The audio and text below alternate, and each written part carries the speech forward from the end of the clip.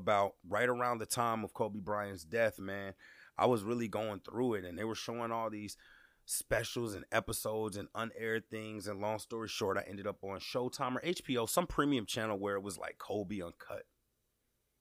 And I was really going through a lot in my life and becoming, still developing the person I was. And like that Kobe Bryant death really hit me. And it was like 3 o'clock in the morning. I'll tell the story again. I remember it like it was yesterday. And I woke up and Kobe Bryant sitting there talking about what it takes to be great. And he goes, man, first things first, you have to stop at some point and you have to make a decision. You have to make a decision. And then the TV froze, the cable froze, and it box went into his reset.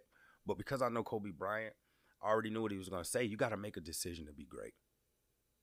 You have to make a decision to be great. You have to make a decision also to be able to take on whatever comes with that.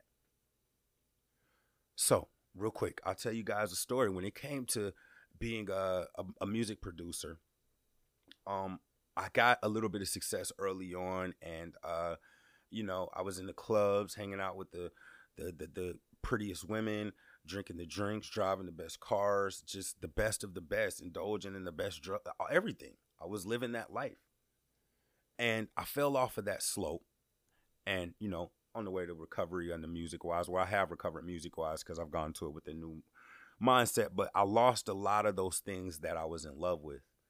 The flash, the fame, the notoriety, things of that nature. A couple of years after that, when I started to get into like kind of developing myself, I read a book that's called The Subtle Art of Not Giving an F.